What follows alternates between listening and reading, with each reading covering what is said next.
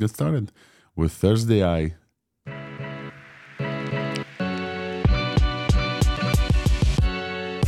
You guys are familiar with the sound by this time. Welcome, everyone. Welcome to ThursdAI, our weekly AI episode covering the latest and greatest in updates from the open source AI scene, LLMs, vision, audio, sound. This week we have some hardware to chat about that kind of broke the Twitter sphere, and everything else that we deem very cool and important in the world of AI for the last week. I would just say for everybody who joined us for the first time, my name is Alex Volkov. I'm an AI evangelist with Weights and Biases, and I've been very happy to host these spaces weekly. And this is a live recording of our podcast. The podcast is also called ThursdAI. It's also a newsletter. And you are more than welcome to subscribe to it if you haven't yet, just in case you miss any of the 2 hours show that we have for you today. You'd be able to quickly recap if you need to run, if you have a Thursday meeting. Thursday is usually busy for many people. We send a newsletter. It's ThursdAI.news. This is the URL. And you get all the show notes as well there, as well as like different multimedia stuff like videos and different things. So more than welcome to subscribe to that.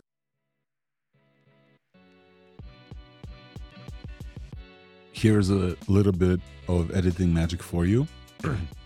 This is Alex from the editing room telling you that the next section is a 7-minute excerpt from the end of the live recording, recapping everything we talked about. So you could hear things in the past tense. This is the best recap of the 2 hours that are going to follow. And you're welcome to listen to this. And if any part interests you, you're welcome to skip ahead and listen to that part. So I hope you enjoy, and let me know in feedback if this works for you.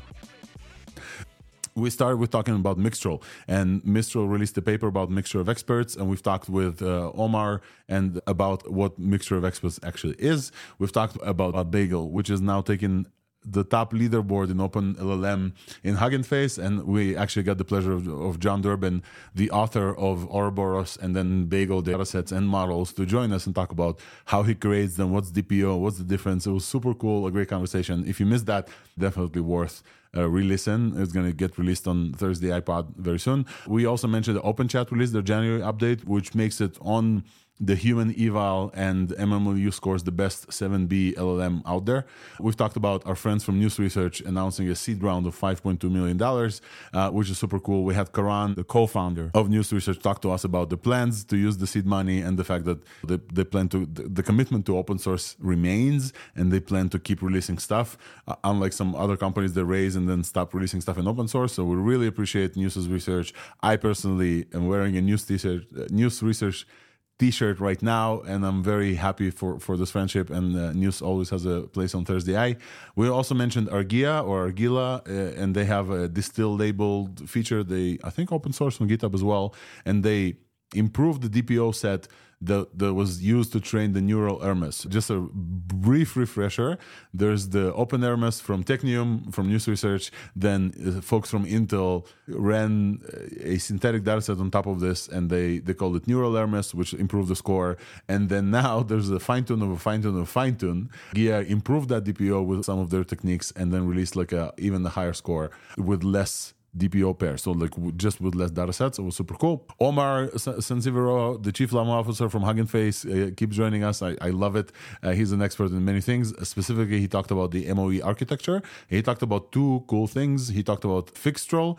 So Phixtral is the way to pronounce this. The Phi model from Microsoft was just recently MIT licensed, probably this week as well. And already Maxime Lebon created a mixture of experts on top of Phi, which is super cool. And he also mentioned, we also talked about Merge Kit and the ability to merge models with this Merge Kit. And Omar covered the DeepSeek MOE that was released less than 12 hours ago with the paper. And also, this is a full pre-trained model. This is not a fine-tune of a different model. This is not a Frankenstein merge. DeepSeek released like a pre-trained MOE and worth checking out. And DeepSeek Coder, we mentioned last week, was one of the best coder models around. Then we moved to the big companies area. And this week was the first time that I put Mixtral both in the open source segment and in the big company segment, because Mixtral is offering a non-open source API for their Mixtral Medium. which just is exciting what the large will mean. But their Mixtral medium, apologies, we don't know the size of this. We only have estimations. But we saw this week that LMC's arena, with over 6,000 votes, folks prefer Mixtral on top of other LLMs, and this is essentially the best LLM after GPT-4. Shadowing Coherent, Tropic, like all these companies that we've talked about before. This company Mixtral from Europe that started this summer, folks who started Mixtral, I think, from DeepMind and the original Llama paper. Some of them are, I think Guillaume Lampo is on the original Llama paper. They released a bunch of cool stuff, and now they're literally like the second best in the world in all LLMs, not only proprietary, etc. So just trailing behind the 3 versions of GPT-4. So Mixtral is now becoming a big company with APIs as well. I suggest you use this. Then we talked about OpenAI releasing personalization, which allows the GPT to remember the stuff that you told it from a new chat to a new chat and a new chat, and it's super cool. And I think personalization is definitely a trend that we're going to see in 24. Hopefully, it will move to open source as well. And we also talked about their team tier announcement, where you and some of your friends could spend a little bit more money but get twice as much quota, and then also not have OpenAI trained on your inputs. It's really cool for teams as well. Hopefully our team in Weights and Biases will add me to the team tier as well. And also they have released the GPT Store finally. GPT Store is their marketplace for custom GPTs that showcases and highlights the trending ones and the most used ones. And the ones that I released, Visual Weather, just crossed 5,000 chats, which is super cool. It was trending for a while on the GPT Store. We also talked about the issue with copycats and the many copycats on GPT Store starting to pop up. So something that new that OpenAI is going to have to deal with, and we'll see their commitment to deal with this like marketplace on top of everything else OpenAI does. Now they have to run a marketplace, and also like every marketplace, every app store comes with its own sort of problems. I mentioned that I'm going to be in San Francisco flying tomorrow, hopefully if my flight, the canceled one, is going to get replaced, to do a hackathon with LangChain and Together Compute and Weights and Biases in AGI House. So if you're in the area, more than welcome to register. The link will be in the show notes, and I would love to see you there. We're going to try and hack together a solution, or at least a discussion about what's better, ragging systems or fine-tuning models and then running your application on top of them, or maybe both, or maybe neither. We're going to talk about, and we're going to hack together around all this with some cool prizes. I'm going to try to do what I always do when I do on trips. I give you the little taste of San Francisco when you're not in San Francisco, so follow me for live streams from there. We mentioned the ByteDance releases magic video, and then we also mentioned Luma Labs released their online version of Genie, which is a text to 3D. It's super cool. You just type text and you get a 3D model, which is like incredible. We live in like unprecedented cool times. We then had a great pleasure of talking with João Moura, the author of Crew.ai, which is a agent framework in the open source based on LangChain. Currently Python is rewritten in TypeScript that is able to run your agents on top of closed models. So whatever GPT-4 and even probably Mixtral or Medium, the one that I just mentioned, but also has support for Llama and support for LM Studio, and is able to run those agents using completely offline, completely on your device LLMs, such as he specifically mentioned the News Hermes model and other models as well, some of the fine-tuned models that we've talked about here.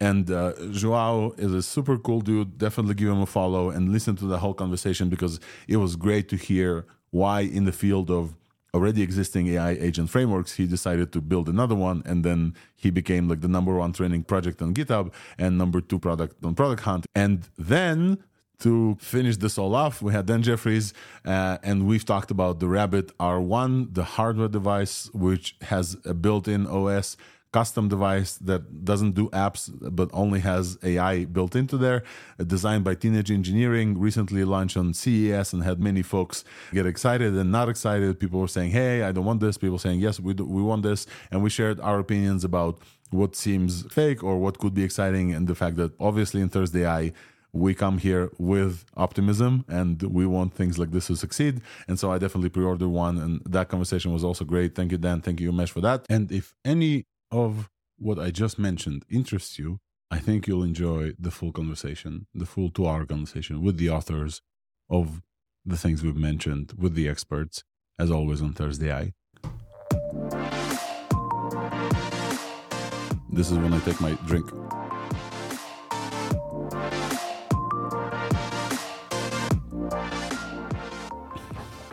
Open source AI, let's get it started.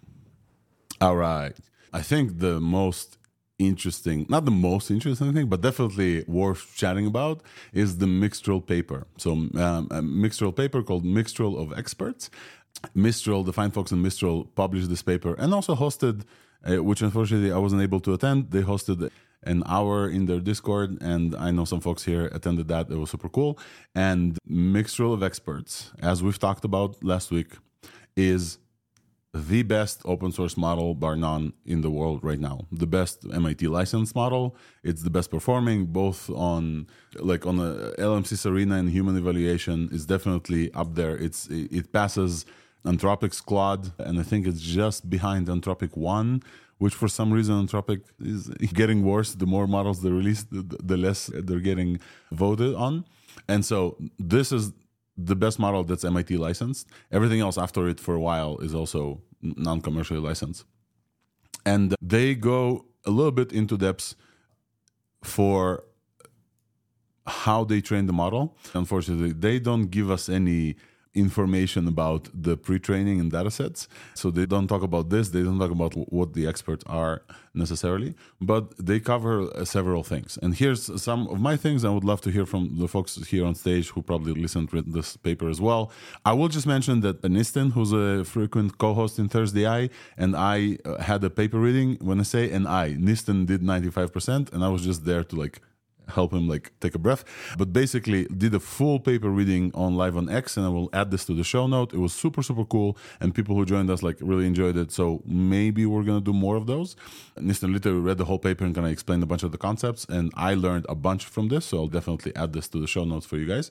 Here's the summary, also from Morgan from Weights and Biases, who's my boss, that I took some stuff. Strong retrieval across the entire context window. Mixtral was released with 32,000 tokens in the context window, and it had strong retrieval with almost 100%. I think they mentioned 100% retrieval accuracy, regardless of the context length or the position of the passkey. So they did the needle in a haystack analysis that we've talked about multiple times before, and in the paper they mentioned that they have 100% accuracy in retrieval, which is really incredible. If you guys remember John Carbright, I don't know how to pronounce his name, did the needle in a haystack analysis for GPT-4 Turbo when it came out with 128K tokens, and then for Claude as well, and then did kind of pressure testing. And you probably, if you've been following ThursdAI for a while, you can probably visualize this Excel of green stuff and then a bunch of red dots.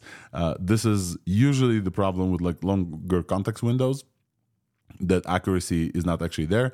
Anthropic came out and said, hey, you're prompting this wrong. If you add this specific thing, the accuracy goes from 27% to 97%, something crazy. And so it's great to see that, first of all, Mixtral is referring to the accuracy on their longer context window, but also that they have 100% retrieval, which is super cool. The other thing that they mentioned in the paper, which wasn't that long, the paper itself, is that experts don't seem to activate based on topics specifically. They went fairly deep into kind of how experts activate, and they talk about how they have access to 2 experts per token, and this creates a significantly better model. They compared to Llama a bunch, to Llama 70B, and they said that we beat Llama 70B at pretty much everything, including being a smaller model, to be able to run on smaller model, including that as you inference, the model is actually significantly smaller as well. But they did go into the whole mixture of experts thing, and they said that they didn't observe patterns of assignment to experts based on topics. I think they took 8 sections of the PILE dataset, the huge dataset, Wikipedia section, and then philosophical paper section, and then archive and PubMed for biology, and some of it was written in LaTeX, and then Phil papers, the philosophy papers, and then they didn't notice that any specific expert is getting activated per specific section of the PILE dataset, which is interesting because when you hear the name mixture of experts, and hopefully Omar will dive a little deeper into this in his segment, when you hear a mixture of experts, you imagine a math whiz and a coding expert, etc., all different experts, and the model just routes to a specific expert, but it doesn't sound like this is what they have on the actuality.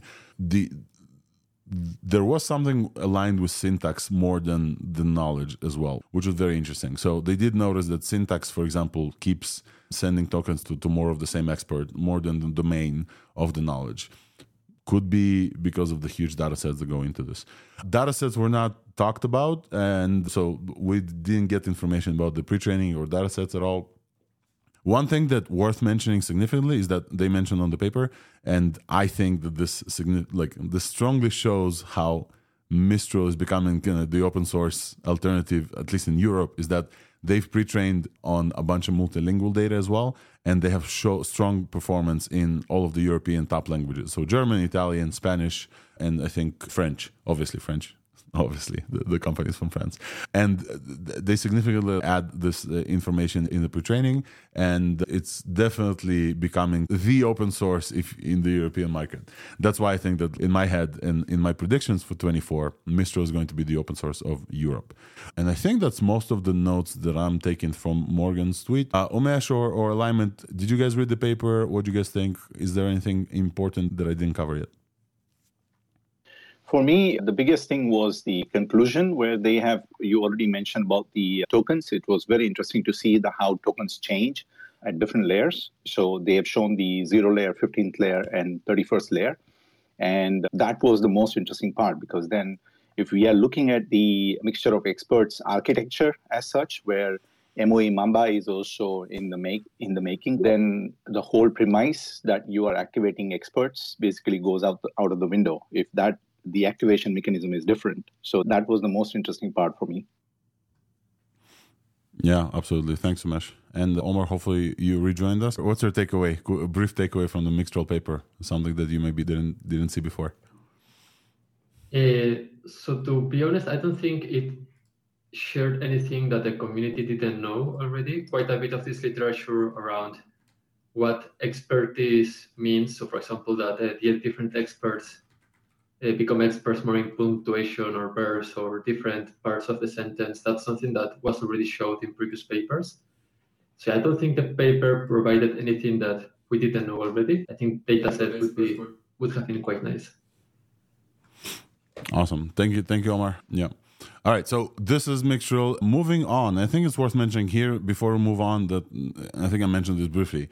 LMCs released an update and they collected 6,000 upvotes, and the Mixtral medium, which we don't know, it's only rumored how big this is, right? Mixtral, the one that we got, is eight experts of 7 billion parameters. All are Mixtral 7b, or at least initiated from Mixtral 7b. The Mixtral medium is only available in API, right? So we've covered previously that Mixtral also released an API solution. You can register to the console, get an API key, and start basically OpenAI did for a while, and Anthropic does.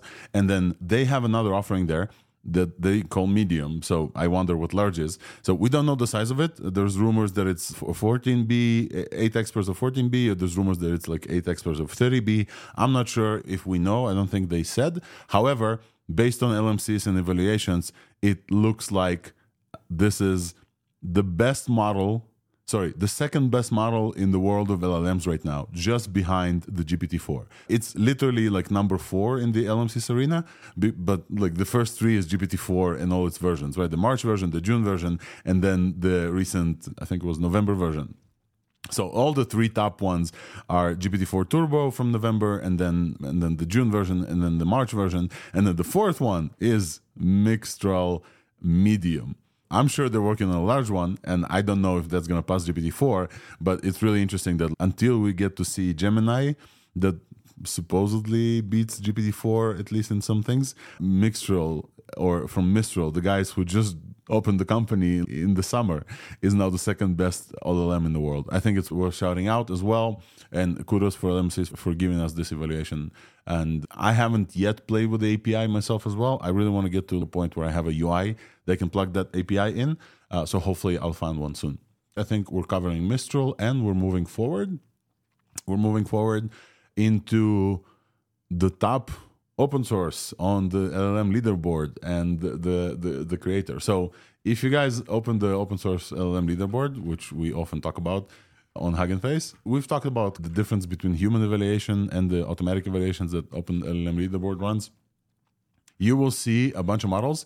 The top 3 ones are from CloudU, and they're like, I think, merges of Yi 34 and then the Mixtral 34B as well, but it's not based on Mixtral. And then the rest of the is like a bunch of Jon Durbin bagel examples. And so all of those, there's 6 models there that are based basically on the bagel DPO versions. And I just wanted to shout this out and shout out Jon Durbin for working this hard and releasing these models. Let's see if we can hear from the man himself. Hey, Jon. Okay. Hey, how's it going? Yeah, I'm a software engineer. I'm an AI tinkerer. I've been doing synthetic stuff since, I guess, maybe April with the Ouroboros project. It's been tons of fun. Lately, I've been mostly working on the bagel models. If you're wondering what the bagel name came from, it's from Everything Everywhere All at Once. Great movie. I love that movie. Hey, Alex from the editing floor here again, interrupting your flow here. What follows is a 20-minute conversation of one of the best fine-tuners and dataset creators around, current king of the leaderboards, Jon Durbin of Ouroboros and Bagel fame. And that full conversation, including another deep dive, will be released as a follow-up episode. I decided to just give it justice and put it on its own episode. So if that interests you, make sure that you follow ThursdAI and you'll get it in your email in a few days as a special episode. So continuing with our next topic. I want to mention that very good friends of the pod, and I consider like multiple folks here, personal friends of mine already at this point. News Research announced some news this week, and I have Karan here, who's the founder and Technium in the audience, and unfortunately not the whole team couldn't make it because of some other stuff. We've talked with News Research before they were cool. That's what I love to say. And obviously you guys know Tech and his new Hermes dataset, and Hermes are probably the best kind of fine-tunes of 7B, and many people use them. They're part of Together Compute as well. News Research announced a seed round of, Karan, please correct me if I'm wrong, $5.2 million from a bunch of investors, and Balaji Srinivas, I think, and OSS Capital and Vipul from Together and a bunch of other folks. Quite an impressive kind of resume of investors. I'm going to add this to the show notes for you guys as well. I just wanted to welcome Karan and give you the chance to say a few words and congratulate you myself. And as I'm sitting here, I'm wearing the News Research blue t-shirt that I have since that event in San Francisco that we've met and had a lot of fun. Welcome, Karan. Congratulations. What's the plan for all the seed money? Thank you so much for having me, first of all, Alex, and thanks for bringing some light to News Research, as always, and the open source work that we love to do. I'd love to give a little context in that News really started as a volunteer project. We still have a massive amount of volunteers, and it started from a group of people who have worked in open source and watched companies close off their technology after getting funding. We've seen that happen time and time again, where a company turns us back and says, we're going to go fully private now. A huge motivation for us was saying that we have to have some bastions and places that are always going to maintain an open source philosophy and open source releases to allow people to iteratively develop so we can continue to catalyze the speed of work. First and foremost, it has a lot to do with bringing some of our most passionate and dedicated members to full-time work, because everybody who's worked on the News project has done it in their free time, and we wanted to take a small clade of people and be able to let them do it full time. So with one piece of what we're going to do with the seed money, we're going to pump more and more resources into open source work. We're going to keep dropping Hermes models. We're going to keep dropping multimodal models. We're going to be doing everything that we can. Simultaneously, I'm sure you have seen some demos in SF and on Twitter of the News Forge that's currently in a very early state. We are developing a sort of software development kit for agent building and local inference that can all be utilized on local compute. So that's something that we are very excited to bring everybody. We want to be able to build basically an area where you can build all your tools, where you can do all of your inference, where you can have all your interactions with various different agents, where you can build all of your automation pipelines. That's very important for us to create one hub where all of the different pieces, from data synthesis to inference to utilizing agents, pretty much everything besides training, can go down.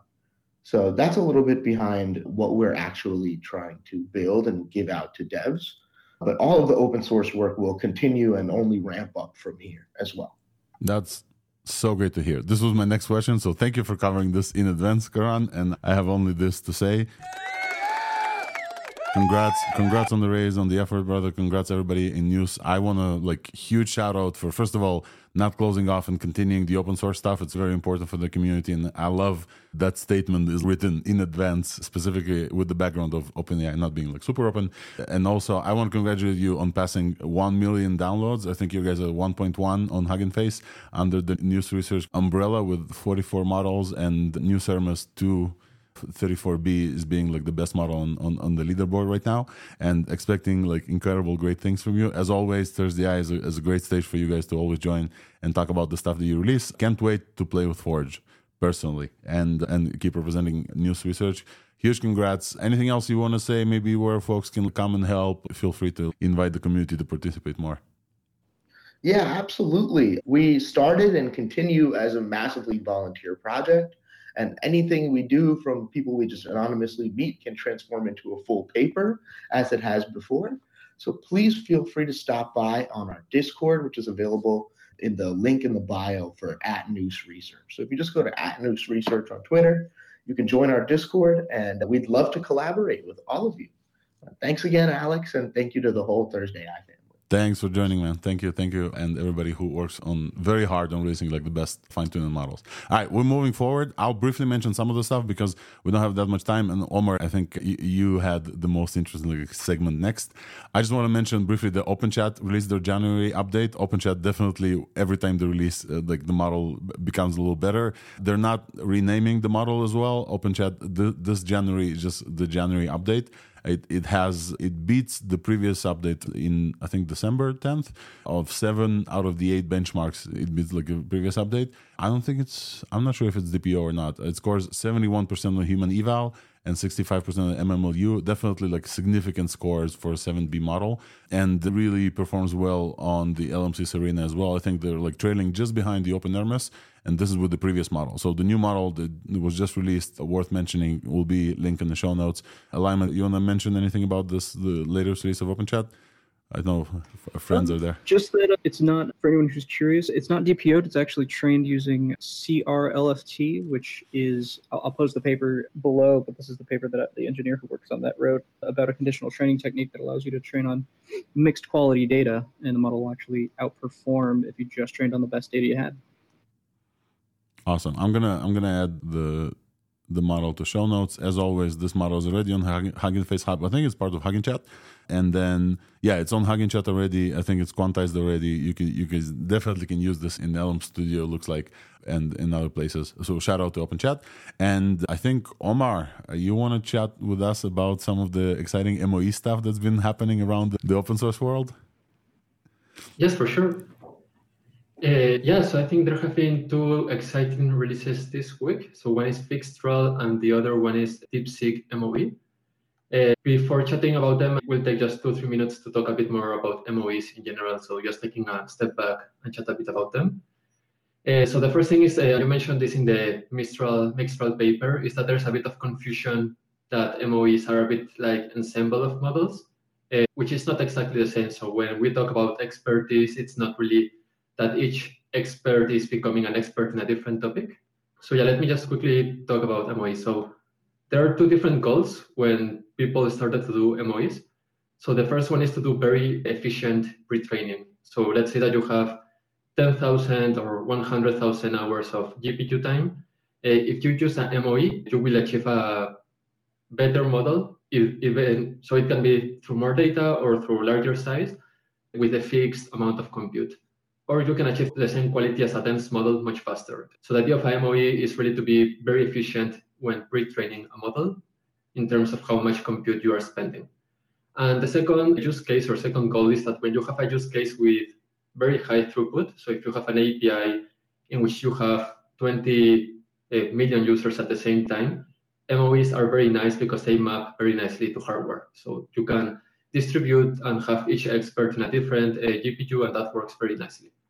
For local usage, actually, it's not so nice. And although the hacker community has been able to do pretty much everything with 2, 3, 4-bit quantization, it's not really the use case of MOEs as they were designed, but the quality is quite nice. And how this works in practice is that if you look at a usual transformer model at a decoder, you have multiple layers, right? And within each layer or each decoder block, you will have some attention layers, some feed-forward layers, that kind of stuff. With the MOEs, what you do is that you replace the forward layer with a mixture layer or a sparse layer. You can call it whichever. And the idea is that instead of one forward layer, you will have a certain number of experts. So in the case of Mixtral, for example, it was 8. So you would have 8 different forward layers in a mixture of expert layer in the case of Mixtral, but you could have more. And then you also have a small additional network, which is called the gate or the router, which is in charge of determining to which of these experts you would send the token. Now, when we talk about passing token to an expert, it's like a very important point. So usually a gated mechanism is in charge of sending different tokens to different experts, not different topics. So that's the distinction or confusion. So let's say that the input is hello world. So maybe hello would go to the experts 1 and 2, but world would go to the experts 2 and 4. And this routing, so learning to which experts you would send the token, that's something that is learned during the pre-training. So the goal is really not to make each expert an expert in a task, but just to handle certain types of tokens with by a certain expert, or it can be multiple experts that you activate at the same time. So Mixtral does top 2 expert triggering, so they trigger 2 experts for every token. So Mixtral, as an example, in total, the model is actually quite large, so it has 47 billion parameters. But since only two of the experts trigger, you technically just have 12 billion activated parameters if you use top 2 experts. The math is a bit weird because really not all of the parameters, so not the 47 billion parameters are expert parameters. You also have things like attention layers and that kind of stuff, which is shared. So that is not part of the, let's say, mixture of expert stuff. So that's what a mixture of expert is. So now let's jump into Phixtral. So Phixtral is kind of the same thing that. Before we jump over, I just want to make sure that we pause here and say thank you for this intro, folks. Mixture of experts it's been popping off. Mixtral released the main one. There are assumptions that GPT-4. There's rumors that GPT-4. The significant attribution to why it's better is also a mixture of experts. I think this came from Latent Space pod with George Hutz. And so thanks so much for the deep dive. I definitely thought that every expert there is specifically domain expert, but definitely this is not the case, it looks like. And then the Phixtral thing that comes is from the word phi, right? PHI from Microsoft. Yeah. That this week was also licensed MIT. I think very worth mentioning that the phi is the best small model that we have. It's funny to say small large language model, but this is essentially phi is 2 billion parameters, I believe. And somebody took that and started doing a mixture of experts initialized based on phi. Is that correct, Omar? Yeah, exactly. So tell us about Phixtral and then the DeepSeek stuff. Sure. Yeah, just one thing before jumping into that. Something that is also a bit confusing about Mixtral is the name, because I think they call it 8. So it's a bit confusing because it's not that you have 8 experts. You actually have 8 experts for every MOE layer, but you have many MOE layers. So technically you have many experts. But yeah, so the first cool thing about Phixtral, I think, is the name. I think it's very catchy, and I think it also helped to make it very popular. So that was nice. And I don't know if you are familiar with MergeKit. I know that you mentioned it before, but it's a tool to merge models. And pretty much all of the top models in the Hugging Face leaderboard are using this. And merging is a weird thing because it has been studied by academia for 4 or 5 years, and it has been done in computer vision since 10 years ago, maybe. And the Discord communities and the Tinkerers communities are rediscovering some of this literature and using it to hack very interesting things. And merging is very different than MOE. So merging is just, for example, if you have 2 models which are exactly the same size, you can just average their weights, or you could interpolate layers between the 2 models, or you could do even weird things such as concatenating layers, so increasing the size of the model, and that's called Frankenmerge. You have heard about those. So that's the idea of merging. And MergeKit, which is this tool, it's an open source tool that everyone is using to merge models. They have an experimental branch which is called MOE, and it's used to build MOEs. I call them MOE merging because it's a bit different. So the idea is that you pick existing models, and all of them have the same architecture, so the same shape, so they are fine-tuned models. and they will replace some of the forward layers with a MOE layer that will replace with multiple forward layers of these other models. And there's this very cool person called Maxime Lapin. I suggest you to follow him in Twitter. He published a very nice blog post about how to use MergeKit, by the way. Yeah, shout out Maxime. He did a bunch of stuff, but this recent explosion is really cool. Yeah. He merged two Phi-based instruct models. So one is Phi DPO, which is a DPO trained model, so it's a nice chat model. And then there's Dolphin 2.6, which is this uncensored model. And he pretty much built a MOE, this Mixtral experimental branch in MergeKit to build this model, which was quite powerful. So that's pretty much it. What is funny about it is that the two base models that they use different prompt formats.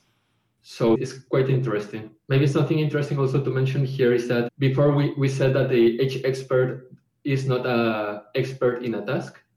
Maybe when you do MOE merging, it's actually the case, because what you're doing is that when you add these models, when you do the MOE, you need to specify which kind of prompts you want each model to handle. So you actually do, for example, if you have an expert that is very good with programming and you have an expert which is very good with chat conversations, you could technically train the gating mechanism for each type of task. So it's something that you could technically do now with this very experimental stuff, if that makes sense. Interesting. So like mixture of experts is not experts in domain yet, but with merge stuff, it does go into that direction potentially.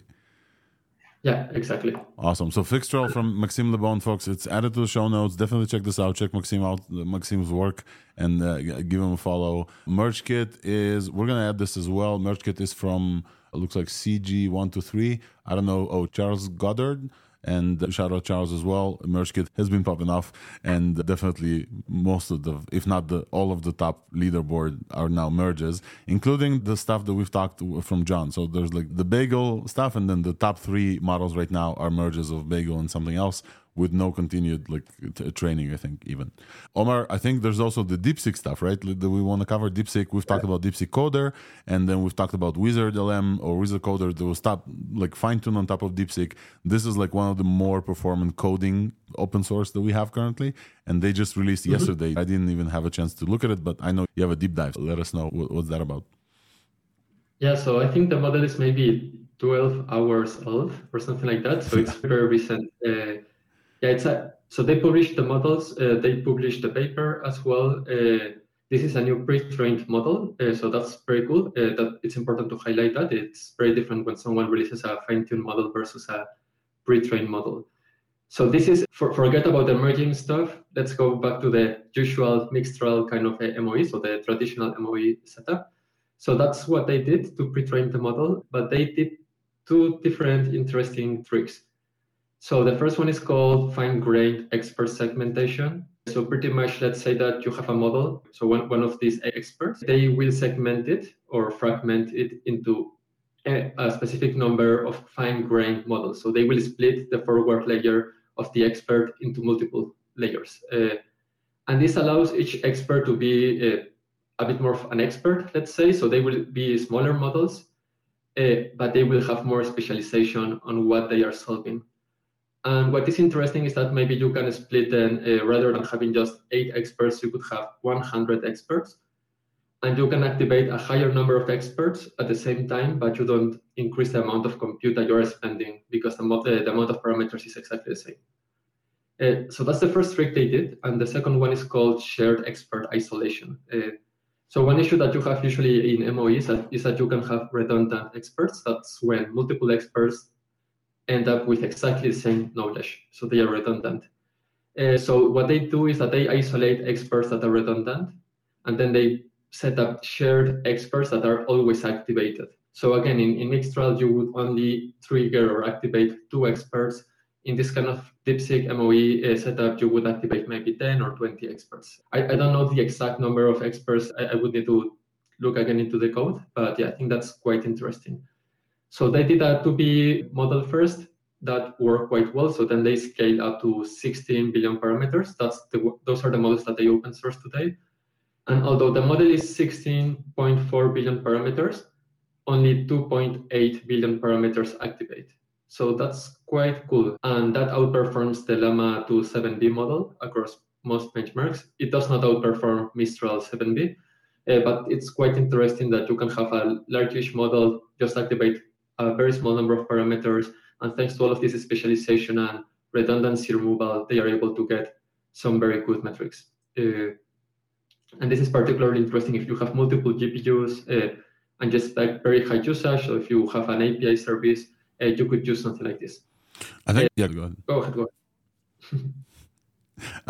I think I wanted to mention that Mixtral mentioned this in their paper that MOE also lends itself to scaling to some extent. There's benefits when you want to run like on multiple GPUs as well, and there's downsides on running like on a single tenancy or something like this. So it looks like not only there's like benefits on running smaller number of parameters from the bigger model, there could be benefits on, and maybe this is the reason why GPT-4 was going this way and Mixtral is going this way, that there's some benefits in terms of like just MLOps and scaling as well on multiple machines.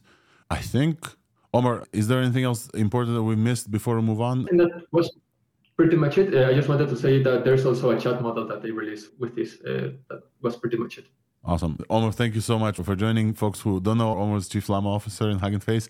I will mention this every time the Omar comes. And thank you incredibly for your experience. Folks should definitely follow you because I added to the show notes the deep dive from the DeepSeek paper that you shared. And I really appreciate your expertise here and the breakdown. Thank you, Omar. Nistan, go ahead.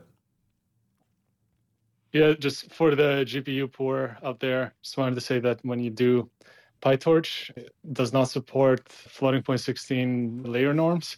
So if you're using MergeKit with PyTorch and want to do it all on the CPU, you got to convert the weights you're going to merge to floating point 32, and then you can do it without a GPU.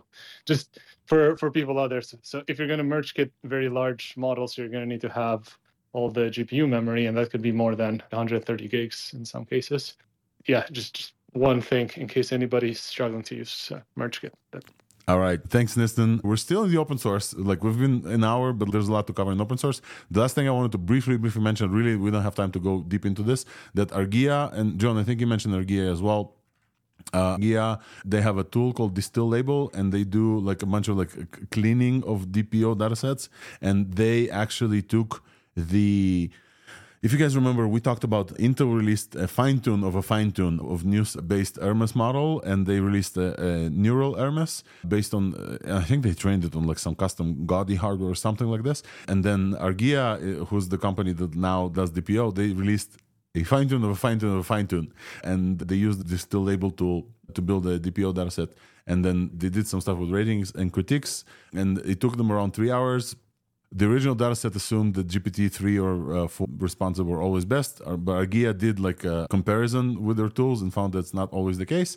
And they have some numbers that I put in show notes, but their dataset confirmed like 4,000 pairs had the same rating and 7,000 pairs were unchanged. But there's like around 2,000 times they rejected the response that was preferred from GPT-4, which basically like another cleaning of a dataset. And they just showed that like with 54% fewer DPO pairs, they could beat the already like great performance of that model. So super cool, and check out Argia. They're doing a bunch of stuff in open source. I know that we in Weights and Biases use Argia to also like create and look at datasets. Definitely worth a shout out. And I think in open source, that's all. I think we're finally moving to the area of big companies and APIs, for which I don't have a transition music.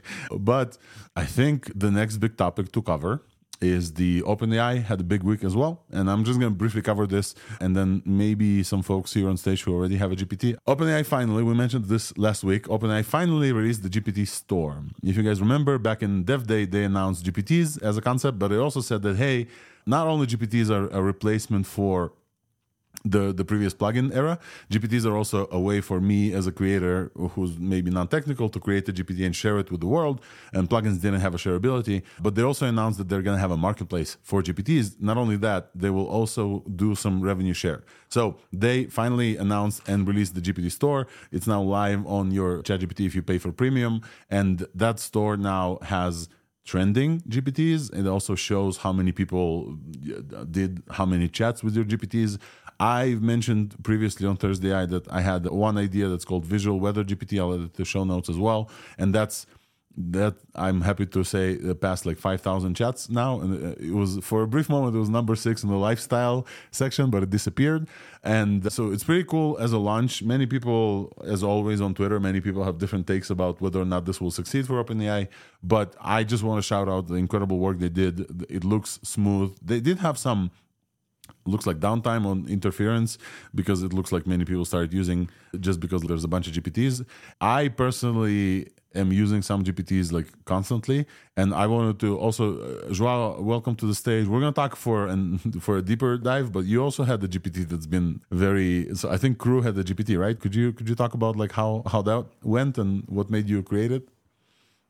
I got to tell you, when GPTs came out at first, I was like very curious to give it a try. And one of the main use cases that we had was basically that in Clearbit, like we had a lot of issues when going through support, trying to have to figure it out, like, how do I fix this issue? Other people have fixed it in the past. So we internally had created like a GPT that knew like how to go about this issue. So if you had any recurring problem, this GPT could help you out. And then in the midst of that, I was also writing some docs for Crew AI. And I thought, hey, it would be pretty cool if you didn't have to explain to GPT every time what this library is and how it works and all that.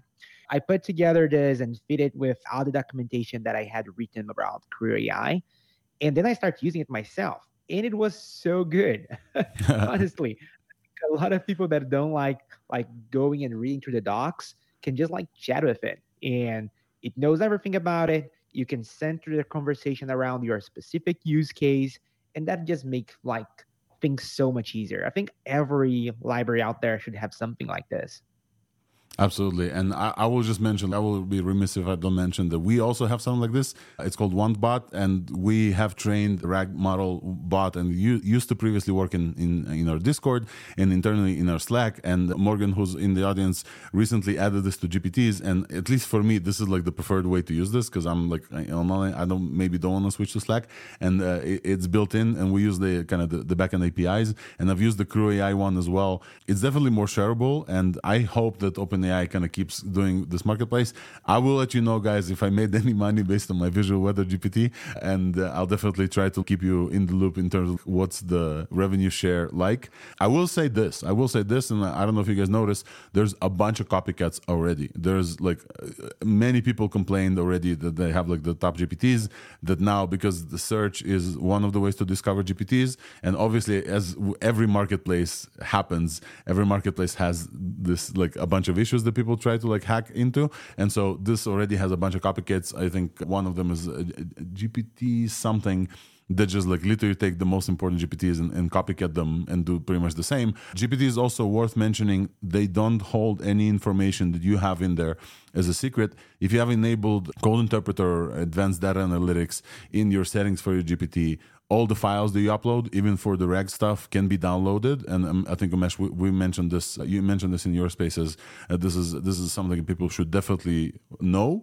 And also, so discoverability is great, but definitely the ease of copycatting is interesting. And whether or not OpenAI will, how should I say, treat this properly. The only thing that I think that they did very well is that you have to verify your domain in order to GPTs to be like featured on the store. And verification of domain is not super simple for bots to do. So there's one or two domains that are trying to copycat everything. Hopefully very easy for OpenAI to clean this out. An additional thing that OpenAI released this week, and okay, so they released something that we haven't played with, but they released personalization, which I'm waiting for. And I'm sure that 24 is going to be the year of personalization, but they haven't let me play with it yet. They just announced, and I just saw the announcement, but basically they released a thing that will keep your GPTs remembering facts about you and about the stuff that you shared throughout sessions, right? So as Zhao just said, it's annoying sometimes when you just come to ChatGPT and have to re-say again, hey, my name's Alex, hey, I work at Weights and Biases, hey, I have a kid like this year old, blah, blah, blah. So personalization is coming to GPTs. I think it's going to be like a significant moat on their part, because they will start keeping the memory. For many people, this may not be happy, but or may not be the best thing. But I'm pretty sure that it's very important for our AI assistant to be very helpful for us, for them to actually remember, and for me not to have say the same things again. So definitely you can add some to the custom context, but it's not enough. And it's going to be very interesting how the personalization stuff happens. So this was released by them to, I think, a few people. It's not wide. The thing that was released wide is the ChatGPT team. Worth mentioning the ChatGPT team kind of tiers were released, and it's like around $25 a month per user for minimum of 2 users if you pay for the annual plan. A confusing thing there was that like we now get access to GPT-4 with 32K context window. And I'm sure that I've had access to 32K before, because I know for a fact that I used to paste all the transcripts for ThursdAI into ChatGPT. It would say, oh, too much context. And this is way more than the 8K that GPT-4. But then after they released the turbo, I know for a fact that I was able to paste all of the transcripts. So I don't know if they, what's called retconned, I don't know if they went back and removed some of the previous features that we had in the pro tier to make the GPT team tier better. I don't know. And there's a discussion about this.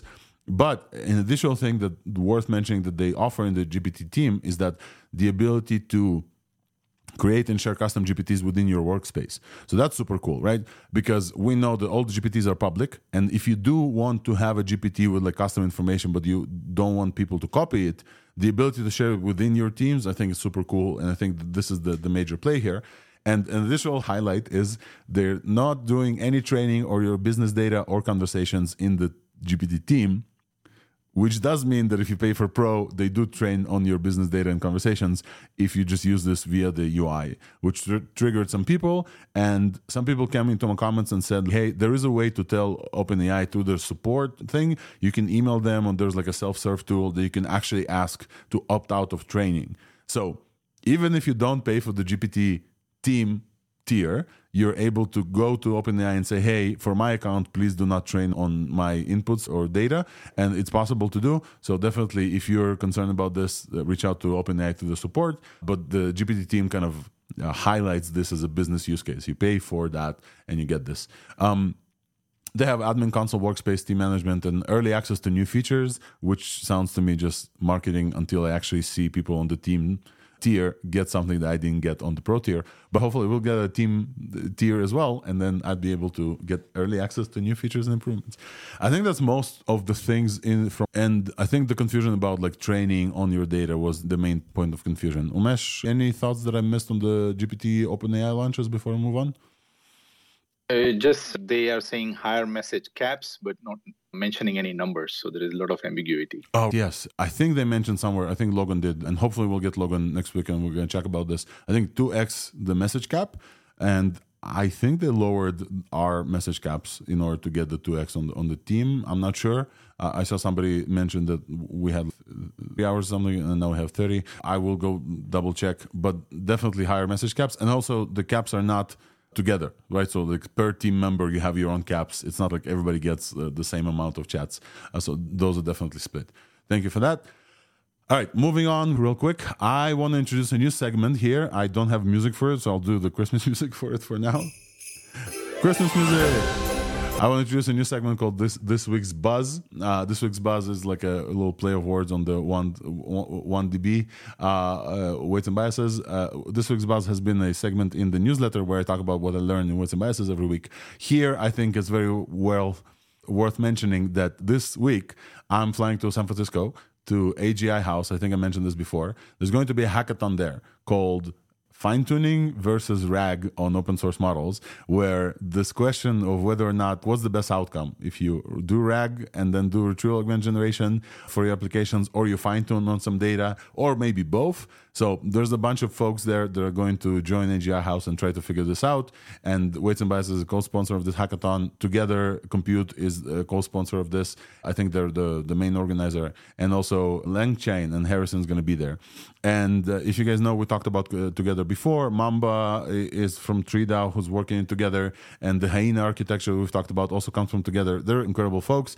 And recently, some friends of the pod also joined there. So I'm going to be very excited to join there and go there. And I think I have a talk that I need to finish the slides for.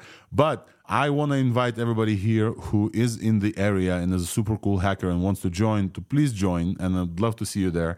And we have some cool prizes on there as well. And I'm probably going to do some live streaming as well from there, so definitely feel free to follow me if you haven't yet for that, probably on the main Weights and Biases accounts. And I think that's the whole announcement. I'm very excited to go again. And besides the fact that my flight just got canceled as I was like going on the space and I need to figure out a new flight, but I'm going to be there on this Saturday with Together and LangChain to do this hackathon. It's going to be super, super cool, and hope to see some ThursdAI folks from there in there. I think that's mostly... No, last thing that we need to cover, we have Arthur here on stage. Before we get to the interview with Joao and Crew AI, I think we need to finish off AI, who we have representatives of on stage, but we knew Arthur before he joined, has released their Genie, which we've talked about before. Genie is their kind of bot that generates text to 3D. And we've played with this on Discord before, but now it's possible to play around on the actual web and mobile. And Arthur, I want to welcome you. Thank you so much for patiently sitting here. First of all, congrats on the release. And could you tell us more about the Genie Online? And I think you have some more news for us. Yeah, thanks. First of all, I would like to say that Luma recently has raised Series B, and we're expanding the team. Woo! So Congrats. If you want to join us to work on multimodal foundation models, you're welcome to work with some amazing people. And yeah, about the Genie, we have did quite a lot of improvements since our first initial release on Discord, and now you can generate it on the web and in our iOS app. And we're soon releasing API access. So if you want, you can message me and to get some preview of that. But I guess soon it will be generally available. And yeah, I guess I can just tell that we did quite a lot of improvements with topology and some other feedback from the community since our first release, and people find it very cool to generate some assets for their games or something. Especially via API, I assume that's going to be great, right? I know many folks, UIs are nice, but people are programming different prompts and techniques and different things, and then they see assets and everything. So super, super cool. I played with the Genie stuff in Discord. Definitely, it was like, cool. Hey, create a frog, and then it gives you a 3D frog. But now they actually look super cool. So one of the teammates on our Weights and Biases is Polish, and I generated like a Polish bear for them. It was like it looked really, really cool. Higher quality as well. There's the option to upgrade your models as well. But yeah, I'm working on the foundation models too. And another thing to mention, that it is completely free now, so you can play with that as you like. Play and then download the actual models in a bunch of formats. And then I think we also mentioned, in the audience mentioned that you can 3D print based on the obj files or something like this. So you can generate in 3D print from what a world we're living in, right? You can type something and get a 3D image. Super cool. All right. Thank you, Arthur. And I think in this kind of area, we also should mention that ByteDance also released like video generation called Magic Video. They only released the paper in the project, no code yet, so you can't like actually play with this.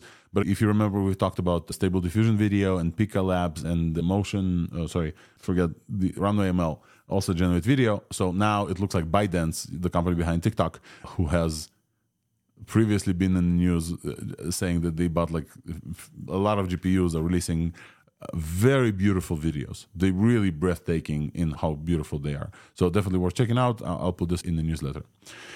I think we ran through all the news, and I think we're like a little bit behind, but I think it was worth it. And I'll do a little like transition segment, and then we're going to talk with Joao. And thank you for sticking with us. The news segment is done, but the conversation is not done, and ThursdAI is not over yet. And we have exciting guests today. So I'm going to introduce Joao in a second. Joao Moura joined us. He's the author of Crew AI, an agentic framework he built that uses both GPT-4 and other APIs, but also can work with local models and is able to spin up multiple agents that work together in a crew. Get it? Crew AI.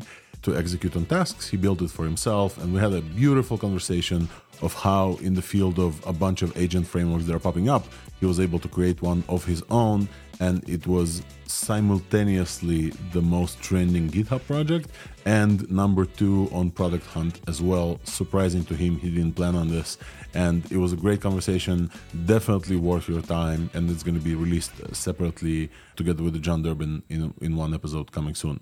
Back to news. All right, folks. I think the last thing that we I promised we'll cover and we didn't get to, and now we have a friend, a guest that we're going to cover together is the Rabbit hardware. So we don't often talk about hardware. We do sometimes, and we've talked about the Humane Pin. Obviously, I pre-ordered one. I'm very excited about to get my Humane Pin. And this week was the week in CES. There's a bunch of everybody talks about AI over there. Obviously, this is like the hot new thing. So hardware now is like open skies and people try to build. And the thing that broke the internet was the presentation from the Rabbit company about their R1 product and also their large action model, which they went into deep about like the differentiation between large language model and actions. And so I want to introduce Dan Jeffries. Dan, right? I almost said Daniel, but Dan Jeffries to the stage. Welcome, Dan. Thanks for having me. Can you hear me okay? Yeah, you're coming through great. Dan, we met, I think, a year and a half ago at the Stability AI event when you guys launched in San Francisco. You're currently, you said, Managing Director of AI Infra Alliance and CEO of Kentorus, which is a new stealth. Anything else I'm forgetting? No, a lot of people know me for my blogs and all that kind of stuff over the years. So that's about it. Yeah, those are the big ones. I personally know you from your like impeccable dressing attire, and when you introduced me, hey, I'm Dan Jeffries, as though I was supposed to know who you are. But then I found out who you are and like started following you, and I really appreciate your takes. So I wanted to cover with you the Rabbit launch because I pre-ordered one. I know you as well, but you had a nice breakdown kind of thread, and I wanted to hear your thoughts. What do you think about this Rabbit hardware device? Look, I think it was one of the first presentations that I've watched completely since maybe the iPhone 1. It's a 30-minute presentation. It was a long one. Who the hell has time to watch that anymore, right? But I watched it, and I was going through a lot of it, and there were a couple points in time where I was like, bullshit. And it was both an expression of, that's really awesome, and I'm a little skeptical, right? And so like I did end up buying one because it's a low price point, right? It's not really like buying Apple's giant spatial computing boondoggle, right? Where you're like, let me buy this thing. It's got 2 apps, and then all of a sudden you're like, shit, this thing's sitting like in the corner. I'm never going to use it again. If it's just $200 and it's basically a glorified Kickstarter, I'm not going to worry about it. $200, right? And they also mentioned that there's no subscription. Yeah, and let's talk about a few of these things, right? Number one is a lot of people were like talking about the idea of running locally, and I think Cree AI talked about those things, and I'd love a bunch of stuff to run locally, and you see a lot of the people running Mixtral and all these things locally, but it's really hard to run these things locally. And I can tell you that for a $200 device, there's 0.0% chance that it's running locally. And a lot of people seem to think that it was, and I just don't buy that. And there were a lot of things as I went back and looked at it, I'm like, I'm rooting for these folks because I really want this thing to work, but I'm not really buying it. And maybe the first one that kind of came to mind is the LAM itself. And there's a couple of things that don't pass the sniff test for me. Number one is the term neurosymbolic. Okay, so that is like a favorite of what's his name? Gary Marcus. Yeah. He's there are a lot of people who think neurosymbolism is a great idea, but it's never actually worked on production. So I'm a little skeptical from that standpoint. The other thing is there have been people been working on, so I think Crew AI, the guy fellow said earlier that people are working on that. There is actually an open source one. My favorite paper of last year was agent tuning. And they open sourced it. They trained it on a whole bunch of web tasks and clicking around things. And they took Llama 2 from being like 2 to 6% accurate, depending on the version, to something like 80+% accurate on some of these tasks. There are people working along this line. And so I do think it's the correct line. But the fact that it was basically 100% accurate, it was doing it at frickin' lightning speed, there was no latency on anything, both from the conversation to how fast it was making decisions, makes me really freaking skeptical of like how much of this thing how much of it is actually working, because it feels like they solve multiple machine learning problems in one. And maybe the one I'm most skeptical of is when they showed it mid-journey at the end after a minute. Now, I want everyone to remember that a week ago, there was the guy from the new robot company or whatever who was like, we trained the model on, and he was like, we trained it on human examples, and it was like, by the way, 10 hours of training on human examples so that it could put the freaking Nescafe thing in there and click the button. So just for context for folks who have missed this, who don't live on X as much as we do, I don't remember the company, but Brett Adcock from the robotics company, they announced something on X in the post it says, hey, this is the ChatGPT moments of robotics coming tomorrow, like the breakthrough. And then they show the video of their bot basically making a Keurig cup of coffee, shoving this like little Keurig cup. So not like even an espresso machine. I think it's like a very basic kind of coffee machine. And then a bunch of folks show that they previously done this. Not to take away from their robot, like hopefully it does learn. But yeah, definitely it didn't feel like the ChatGPT moment for robotics based on that example, at least from what I saw. That's right, and like I just looked it up. It's Figure Robotics. And by the way, they're real AI researchers, and they have a real robot. And this technique of training it based on example is a real technique. And if you look at the stuff out of DeepMind, right, and the progress and compress, and all these kinds of things that they're working on, or when they were working with those soccer robots, and they were just basically training them on the basic idea, and then letting them get around and kick stuff and figure out their own strategies. There's a lot of this stuff that is really advanced, right? Yeah, but bringing you back to this happened like a week before Rabbit. So that's like basically 10 hours for it to basically put in the cafe thing in the top of the machine and press the button to pour the coffee, right? Not even pick the coffee up and hand it to the person. And then they basically showed it mid-journey at the end of this thing in 1 minute. And then we're like, okay, go generate a bunch of stuff in mid-journey. And it did it perfectly. And I'm like, okay, you just solved multiple machine learning problems in one go. Like one is you just gave it a single shot learner with one example, and it basically learned it perfectly. And then it's like, how are you updating the model behind the scene? Are you like making a LoRa for everyone? Are you fine tuning it? If you fine tune something over time, what's going to degrade? So, like how many things can you add to it, etc. Daniel, just 1 second. For folks who haven't seen the video, the setup I think was something like this. They had what I assume was a Chrome extension running on the browser, because I don't know how else this thing records.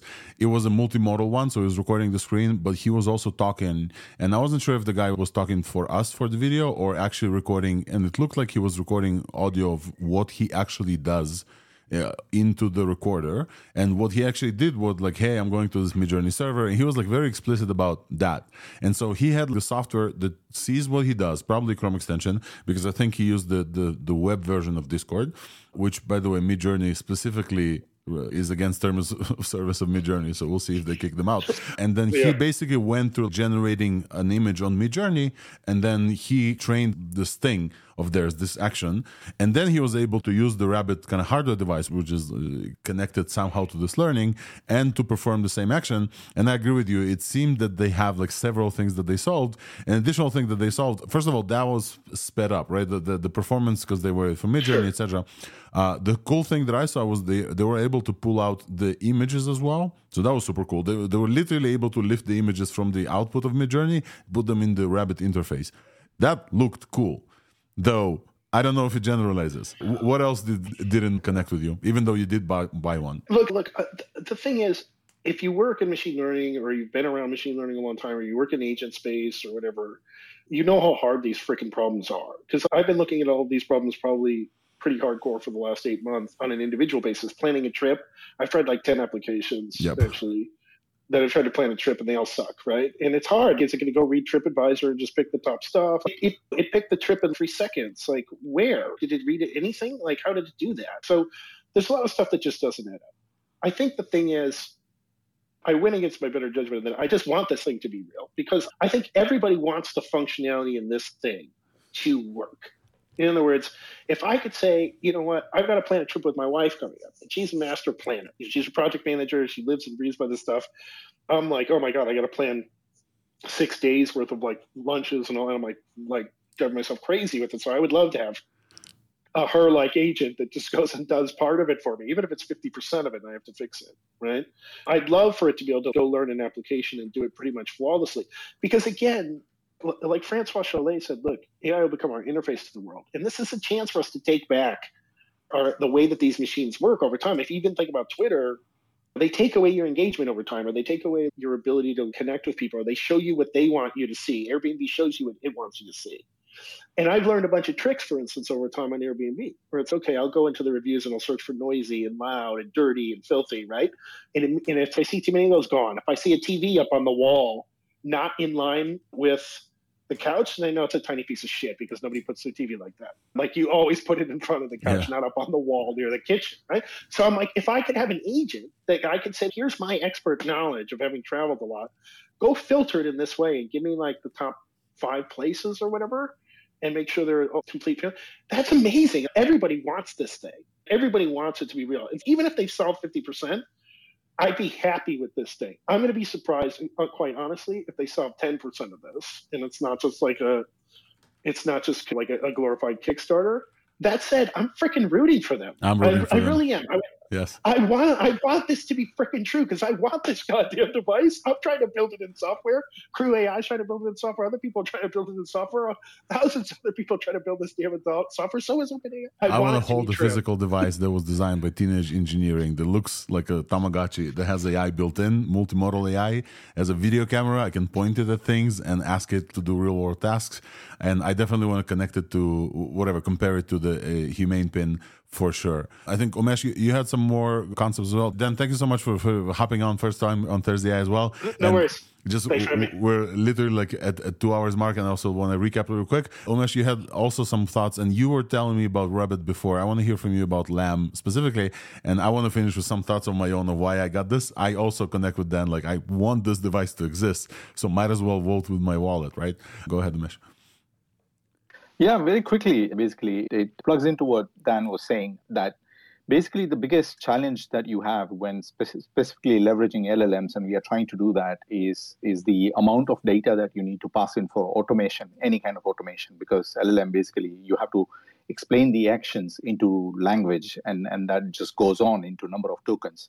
And what they seem to have mastered, we haven't seen the actual proof yet, but what they seem to have mastered is leveraging LLM only to identify the actions that need to be taken. And because the actions are already encoded into LAM, so the large action model, you don't suffer from the latency or the generation that you have to wait for from LLM. So that seems to be the key that they seem to have. And the reason I'm bullish more is because not only because of the way they have demonstrated the device, and the architecture that they have shown, which on theory, on paper looks really strong, but also in terms of team, because Vinod Khosla or Khosla Ventures have actually invested in quite a few device startups like DoorDash and all, and they've been quite successful. And Jesse is not only like they leverage Teen Engineering, but he's on the board of Teen Engineering. Jesse, so he does have the CEO? Yeah, the CEO. He's on the board of Teen Engineering. So it's not they are coming from nowhere. There is a significant high-profile team behind it. So it doesn't mean, it doesn't ensure, but overall, like, ingredients are there to be successful. So let's see. Rooting for them. They sold out the first, I want to say, they said 10,000 devices. They didn't expect it. And they reopened like another batch. So they did make, what, $2 million, $6 million or something. I'm not good at math, but they made a bunch of like money on the first day, which was incredible. I think they managed to trigger the system, the ecosphere on Twitter. Many people said, hey, why wouldn't this just be an app? And many other people said, hey, I just want to own a device by Teenage Engineering for $200. The no subscription seems very interesting. The speed with which it performs this tasks seems triggering for people who remember the Gemini release and then end up being like an edited version, and Gemini doesn't really understand videos. I heard like all these takes. I bought one 3 minutes into the video. First of all, $200. Like, I've spent more than that on one evening in a restaurant. Second of all, if I end up giving this device to my kids, this is the perfect, if you think about this from this way, this is the perfect device for kids. For parents who have kids who they don't want to buy iPhones for, because then Instagram will rot their brain, this is the perfect device for that. It's just like it's like a Tamagotchi. You can talk to. The rabbit is super cute. There's one simple interface. It's voice. Kids can hold the button and talk. I think for older folks, this could be like an interesting thing as well. Will Rabbit be the one? Will it be the next iPhone? I don't know. But I do know for the folks who said, hey, why wouldn't this just be an app? Is because Apple has a monopoly, and some people are using AI to break out from this monopoly, and AI can replace the interface for many of these tasks that you want to do. And I'm really happy that folks are trying this. I'm rooting for Avi Schiffman from Tab. I plan to visit Avi again in San Francisco. Hopefully he's going to be there. I'm rooting for Humane, which I pre-ordered and I'm very excited about, and I've interacted. Hopefully Humane folks will come on Thursday at some point. I'm rooting for Rabbit. I don't plan to buy more of these devices this year, but Umesh, as you mentioned, I may not be able to resist. I'm rooting for all of them if they open source some stuff. So we saw some effort and a lot of excitement from Killian Lucas from Open Interpreter to say, hey, let's open source a device like this. Let's buy a Raspberry Pi.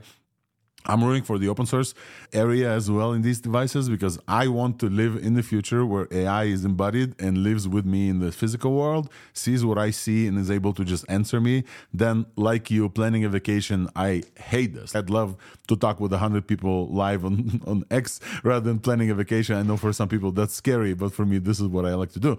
So I would love a device that helps me do this. One last thing for me from Rabbit is something that I understood is that it's a remote control for stuff on my Mac. If indeed it's able to do stuff like it did with Midjourney, it's essentially, obviously, it doesn't use any of my Midjourney credentials on their servers, right? So it actually probably ran the Midjourney on my specific device. So if I have a physical remote controlled AI that can run stuff on my Mac, I'll buy another Mac just for that.